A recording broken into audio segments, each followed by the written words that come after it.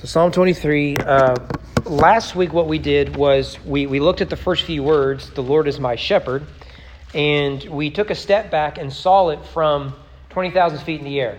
From Genesis to Revelation. I actually did something similar at the Capitol today. Went really well. It's every time I do that, of all the teaching I've done in the Bible, whenever you show people Genesis to Revelation, how all these themes and motifs climax in Christ, I always get the same response. Because you see the Bible as it was meant to be seen, as a whole, and not just parts. Always love doing that. And then you make much of Jesus. I just absolutely love him. So we spent quite a bit that when David writes, the Lord is my shepherd, that fits within the story arc of the Bible. And so along our study of Psalm 23, the Christological connection is ultimately Jesus standing up saying, I am the good shepherd. And as the good shepherd, he lays his life down for the sheep. That's where we're going every week, whether we express it or not. But what we want to do this week, and hopefully we'll finish it next week, I want us to look at these 6 verses. And there are 2 ways to read Psalm 23, and I think they're both right. One way is to read it as through the metaphor of a shepherd and his sheep. So if you've ever read about Psalm 23, the most popular book is a book called A Shepherd's Look at Psalm 23 by Philip Keller, I believe his name is. It's a really good book, really, really good book. I've read it a few times over the years. And he takes the approach that every verse has at its center the metaphor of the shepherd-sheep relationship. I think there's truth to that. You can also interpret Psalm 23 that although that metaphor is there, it's not always there. David is rather fluid with sometimes he's the metaphor, sometimes not. I think both are actually valid. I think it's such a beautifully written psalm, you can do both. So I want to spend hopefully 2 weeks looking at the shepherd motif, and then I want us to look at the other, which I think will be a real blessing to you. And again, we always want to make the connection to Christ. So let's start with the first 3 verses. Lord willing, we'll get through them. A couple of things to note about the psalm in general. The poem opens and closes with reference to Yahweh, the divine name. It's there in your English Bible. The first word of the poem is Yahweh. The Lord is my shepherd. So you probably know this. In your Bible, in the Old Testament, when you see Lord in all caps, that is the divine name of Yahweh. That is the name that God identified himself to Moses in the burning bush. The great I am, right? So you see it there in verse 1, Yahweh is my shepherd. Then at the end of verse 6, I will dwell in the house of Yahweh forever. It's not the last word, so it's not a perfect inclusio, but certainly the way it's written, you have Yahweh at the beginning, Yahweh at the end. And what you have in this psalm is every line directs us back to verse 1 and forward to verse 6. So, for example, who makes me lie down in green pastures? Yahweh. Who leads me beside quiet waters? It's Yahweh, right? Even though I walk through the valley of shadow of death, I will fear no evil. Why?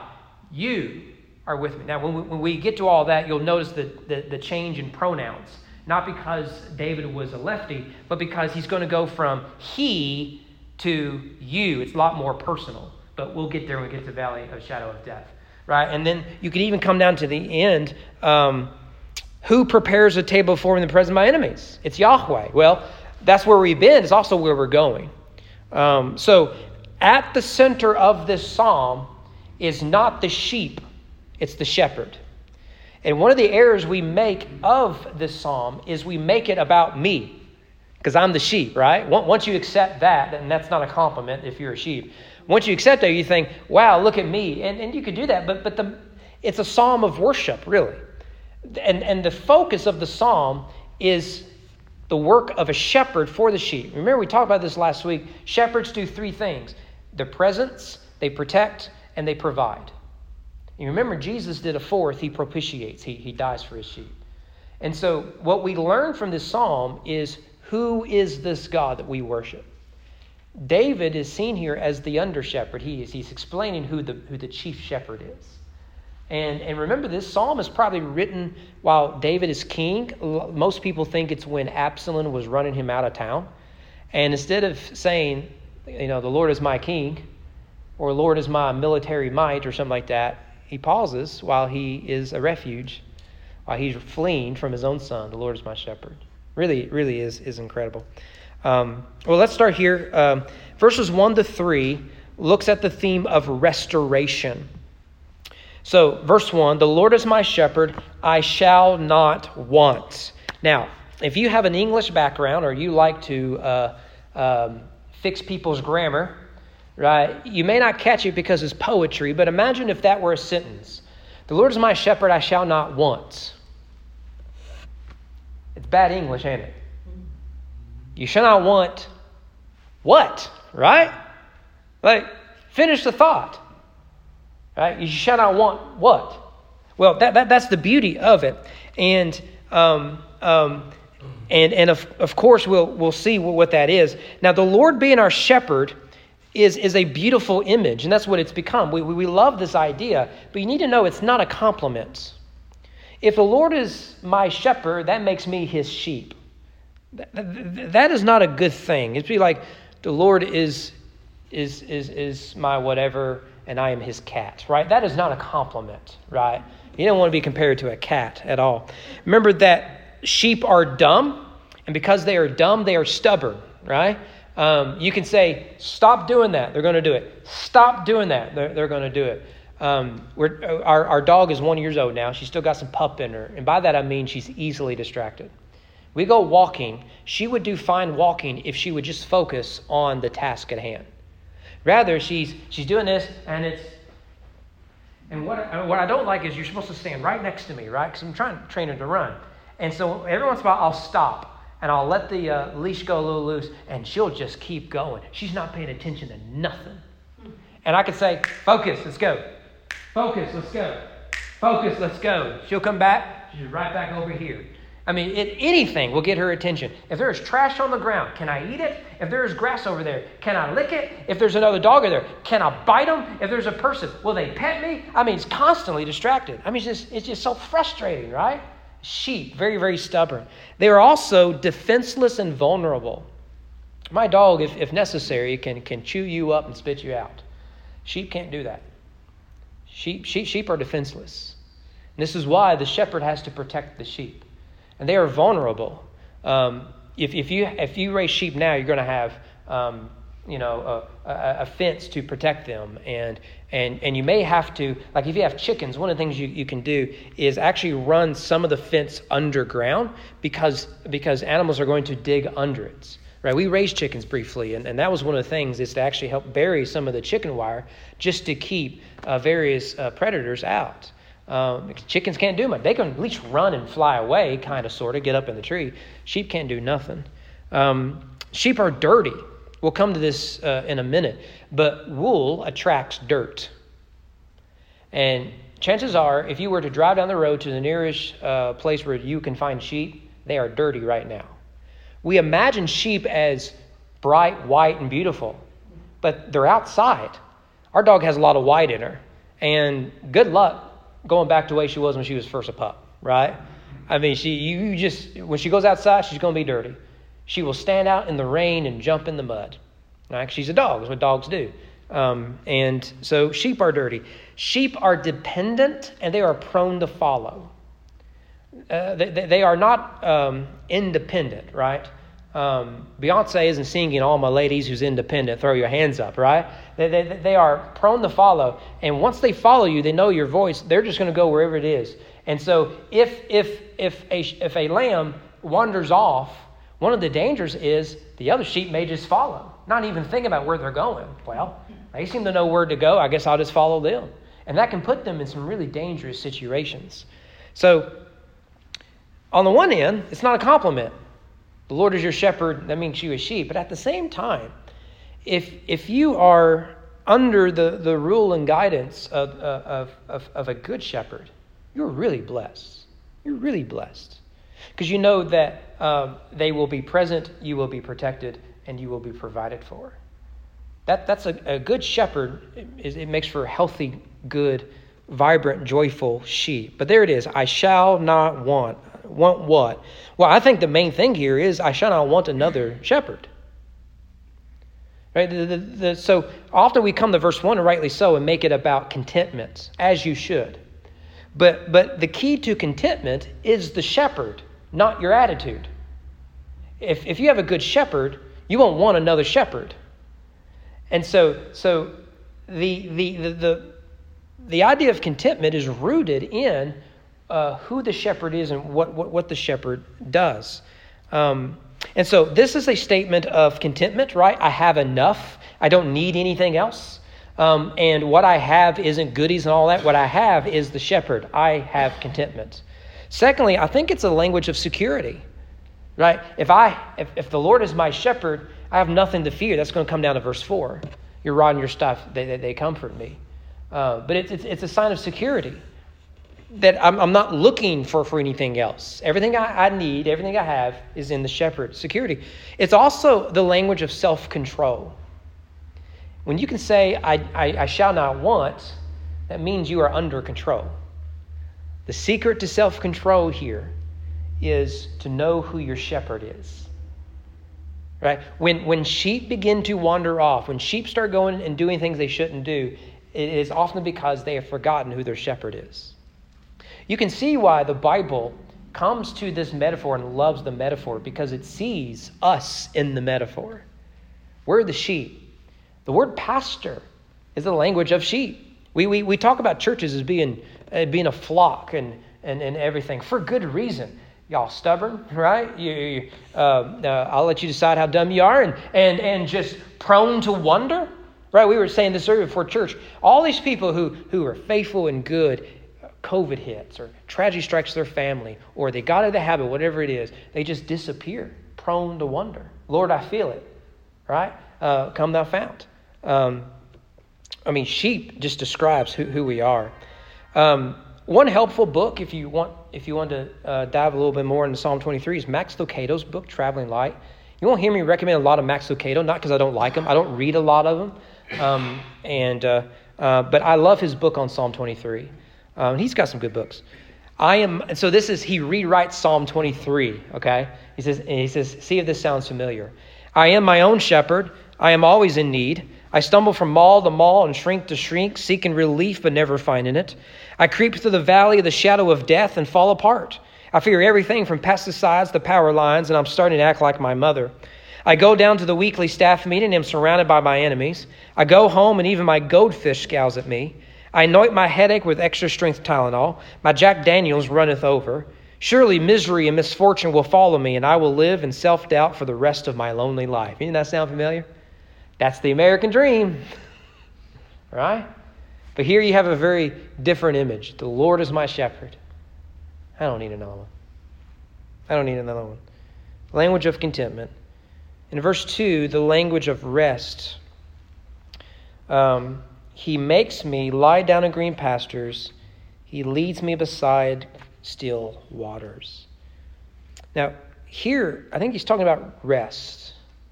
The big idea of the first 3 verses is restoration. Starts with the contentment. I have enough. I have a good shepherd. Here's rest. And remember, the source of the rest is the shepherd. So he, the shepherd, that's the point. Not that I found rest, but that I am given rest in the shepherd. He makes me lie down in green pastures. He leads me beside quiet waters. And notice that language, he makes me. It's odd, isn't it? It's odd. Part of that we can understand. If you've got little kids or grandkids or whatever, sometimes you got to make them finish their lunch.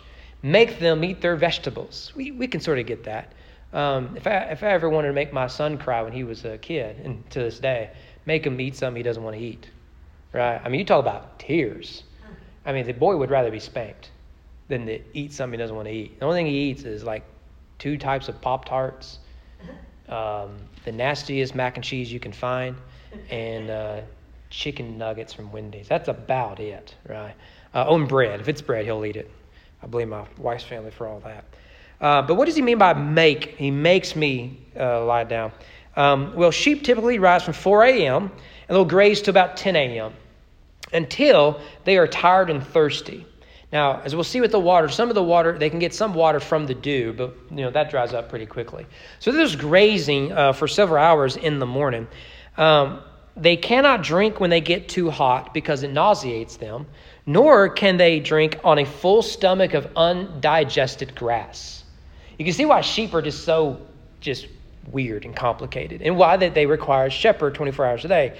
So a shepherd has to force them to lie down to cool off and to digest their food, preferably in a shaded area that's not always available out in the field. But just lie down, calm down, and let your food digest and everything else. But sheep won't just lie down. You have to meet certain requirements. Here are four. This again is coming from Philip Keller's book, Shepherd's Look at Psalm 23. One is you have to deal with their fear. Sheep are very timid animals, and they will not lie down if there is any reason for them to panic, be anxious, or fearful. Right? And anything can spook them. Anything can spook them. Tension is another one. Due to their social behavior, they will not lie down unless they are free from touching other sheep. You probably have a cousin like that. Thirdly, if they are aggravated, they won't lie down. Flies and other pests will keep them from lying down. We'll come to this at the end of the psalm with the anoint my head with oil. But like any outdoor animal, the outdoor pests are going to bother you. And if they are aggravated by these sort of things, and some of them can get kind of crazy what happens to them, they will not lie down. They're driving them crazy, right? Finally, the shepherd has to see to it they're not hungry. They will not lie down if there is the need to find food, right? And this is why you let them graze for 6 hours or so, and then they've got their stomach full. Then you have to go and help them lie down. But if there isn't enough pasture for them, they're going to just keep looking for food and wear themselves out. Okay? And that's not good. That's not a healthy sheep.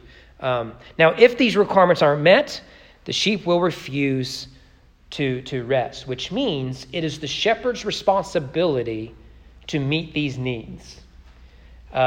So he makes them lie down in green pastures. There is another way a shepherd can make them lie down in green pastures. If a sheep is too stubborn or keeps wandering off or is a danger to themselves and to others, there is another option he has.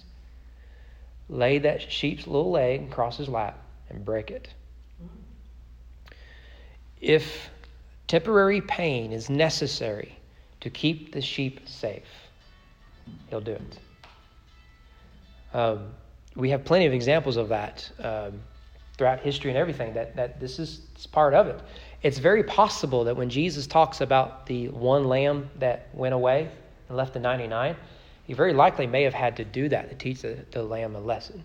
And thus you would carry the sheep on his shoulders, that classic image, back to the fold. So the shepherd can make us lie down. One of the things that I say was, I don't know if good is the right word, but a good thing about COVID is it forced us all to stop. Do you remember that? Did you feel a little more restful? If you weren't watching the news, maybe you were. If you were watching the news, you were anxious. Stop doing that even now. But I remember thinking, my schedule just cleared up. Like I was supposed to start soccer season. Man, it just cleared up. Wasn't running around. Couldn't drive nowhere. Got to spend time with the family. Sometimes God just says, okay, you need a day off. Here's a flu. Here's for me a migraine. Here's whatever. Last Thursday, I just had one of those days where you did not want to see me. I was not in a good mood. I felt awful when I woke up. And at like 9:30, where I was like, okay, if the headache goes away, I'll go in. I eventually just emailed Annette. I hadn't slept all night. I was in one of those moods. I said, you know what, I'm just going to take the day off. All right, I'm good to know. And sometimes God just says, stop. And he will do that. Green pastures. Well, he makes me lie down in green pastures. Well, in order for a sheep to have a full stomach, green pastures are necessary, right? You don't want them to eat carpet, do you? So most countries, in particular the Middle East, with sheep were dry, arid land, like in Palestine. So this is the problem, right? If you don't have a lot of green pastures, it'd be like sort of raising cattle in Arizona or Nevada right now. I wouldn't recommend that. There's no grass. You should probably go to a state known for its bluegrass. That's why we have a lot of cattle here. You're not going to have cattle over there at the levels that we do. Well, green pastures didn't happen by chance or by accident. They were the result of a lot of work the shepherd would do. And so rough and rocky land would have to be cleared. Stumps had to be removed. Brush had to be burned. Soil had to be plowed, seeded, and irrigated. And this is still the case, right? I grew up on a cattle farm, still a cattle farm all around Mom and Dad's house. And we'll get to this again in verse 4. But the farmers, you have to keep cattle moving, like a lot of animals, right? If you keep cattle in one field, they will just run over that field and there's no grass left. So while they are in this field, tearing it up, the grass, you've got to get this other field prepared for them. I saw a post on Facebook with a spouse of a legislator, and he was talking about the drought that hopefully we're coming out of. And he says, well, this is the last field I have for the cattle. I hope the rain is enough for the other fields. Right? That's the concern of a good shepherd, right? That green pastures don't happen by accident, that he provides those for his sheep. So the green pastures, right? Again, it's about the shepherd, not the sheep. The shepherd makes me lie down in green pastures. He leads me, like a good shepherd would, to still, or King James, quiet waters. Well, once again, this is something sheep need. Sheep will not drink from running water. So don't take them to Niagara Falls, all right? Don't take them where the water's just rushing, okay? Don't take them to the Falls of Rough, okay? Falls of Ohio. Don't take them anywhere like that. They're not going to drink. They're very timid animals. The sound and the sight and everything is too much for them. What they need is quiet, still waters. And so the shepherd has to provide this. Now, the shepherd has to lead them there, right? He has to say, all right, it's time for you to get some of the drink. They could drink from the dew in the morning, but eventually when it starts to get hot, he has to say, okay, you're getting dehydrated. We have to take you down here for it. He is the one to do that. If he doesn't do that, one of the places they will go are mud puddles. And what will you find at mud puddles? Parasites and other pests. So not only is it not healthy to drink that water, but the things that would keep them from laying in the green grass, by not providing good still water, you're actually making the situation worse, just cyclical, right? And when they're aggravated, they won't sit down, which makes them more dehydrated, which makes them go to the mud waters, which makes them more, and all that sort of stuff. So the shepherd has to provide all this. So notice here, you have, because the Lord is my shepherd, I am without wants.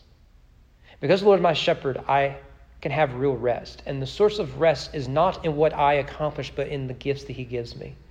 If he's my shepherd, I have enough. I can rest. Right? And you can apply this right to the New Testament, where Jesus claims for himself to be the Sabbath. One who is greater than the Sabbath is here. What does that mean? Well, at the very least means that in him you will find rest for your weary souls. Why? He's the good shepherd.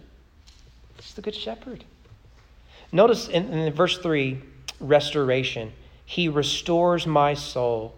Now, I think there's some real truth to this. What is in mind here?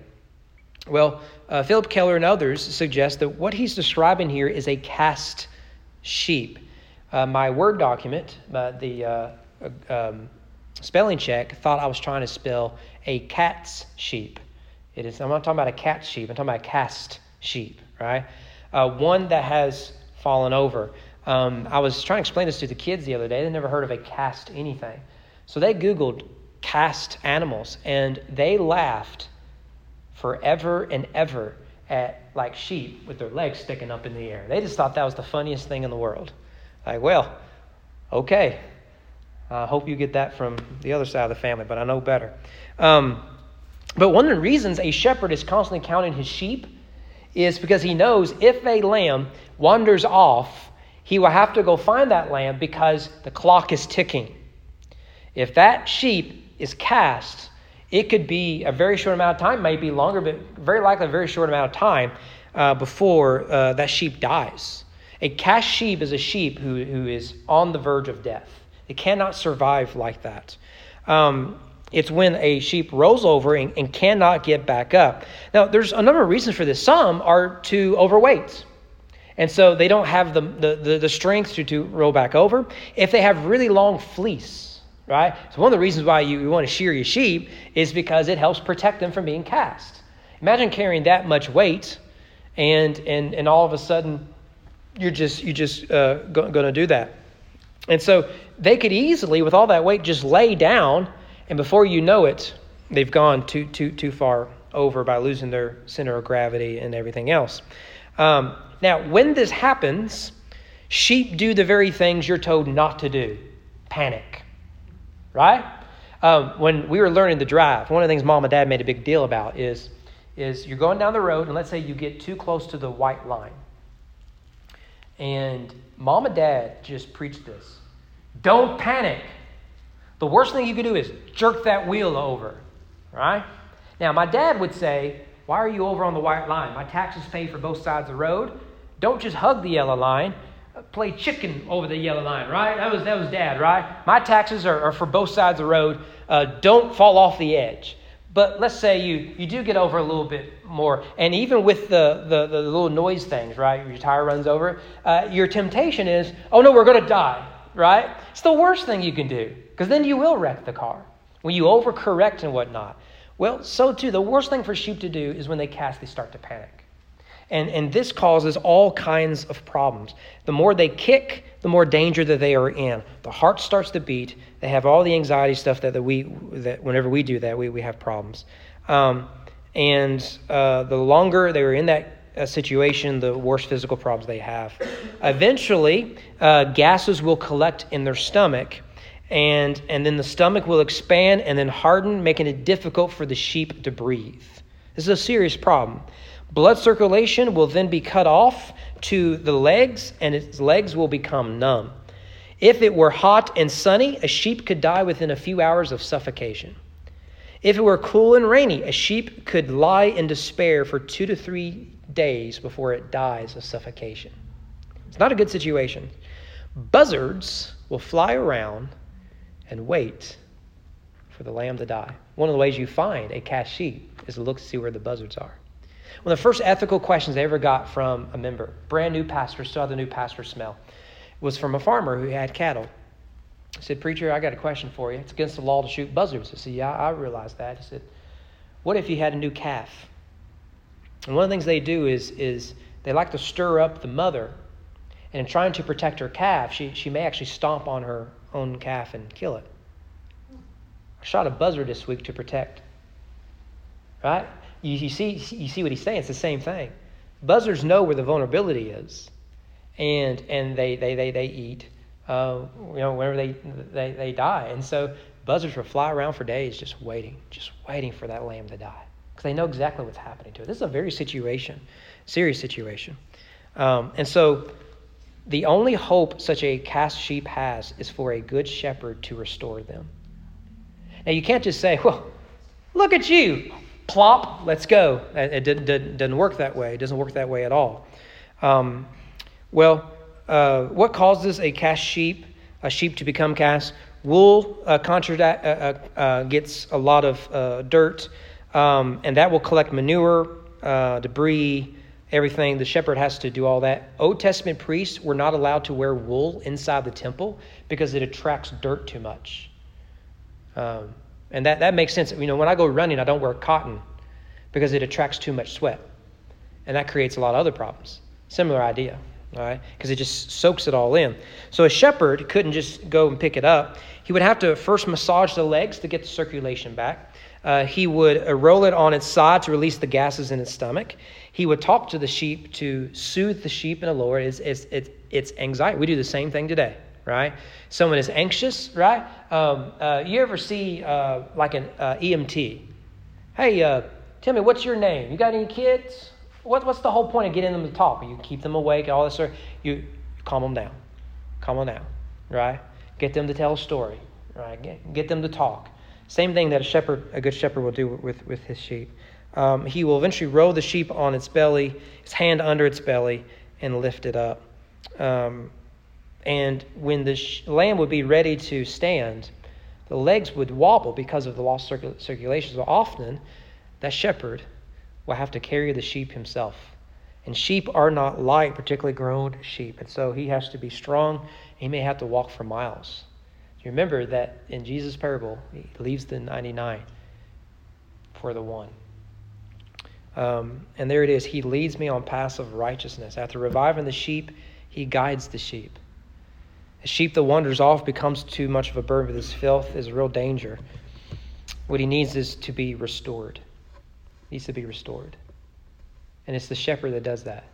You see here that in this psalm, if you read it from the perspective of the sheep, you and I create our own problems. We are prone to be discontent. We are prone to be restless. We are prone to be cast. Tell you what, just go to Kroger, go to Walmart, go anywhere in this city, and you tell me how many lost sheep you see. This is what you see. This is what you see. And this is why we need a good shepherd. One who will come. He will protect, provide, be present, and of course lay down his life for his sheep as a lamb. Well, let me add just one little detail. I mentioned that high priests couldn't go into the temple wearing wool. That was against the law. That's because it contracted dirt. And yet, if you read the Bible pictures wool. Yes, it contracts dirt, but it is equally a picture of purity and holiness. Let me give you a few examples. Isaiah 1:18. Come now, let us reason together, says the Lord. Though your sins are like scarlet, they will be white as snow. Though they are red like crimson, they shall become like wool. Daniel 7, verse 9. As I looked, thrones were placed, and the Ancient of Days took his seat. His clothing was white as snow, and the hair of his head like pure wool. His throne was fiery flames, its wheels were burning fire. One more. Revelation 1:14. The hairs of his head were white, like white wool, like snow. His eyes like a flame of fire. You see what the Bible's doing is it uses both snow and wool to communicate the same thing. Purity, glory, and holiness.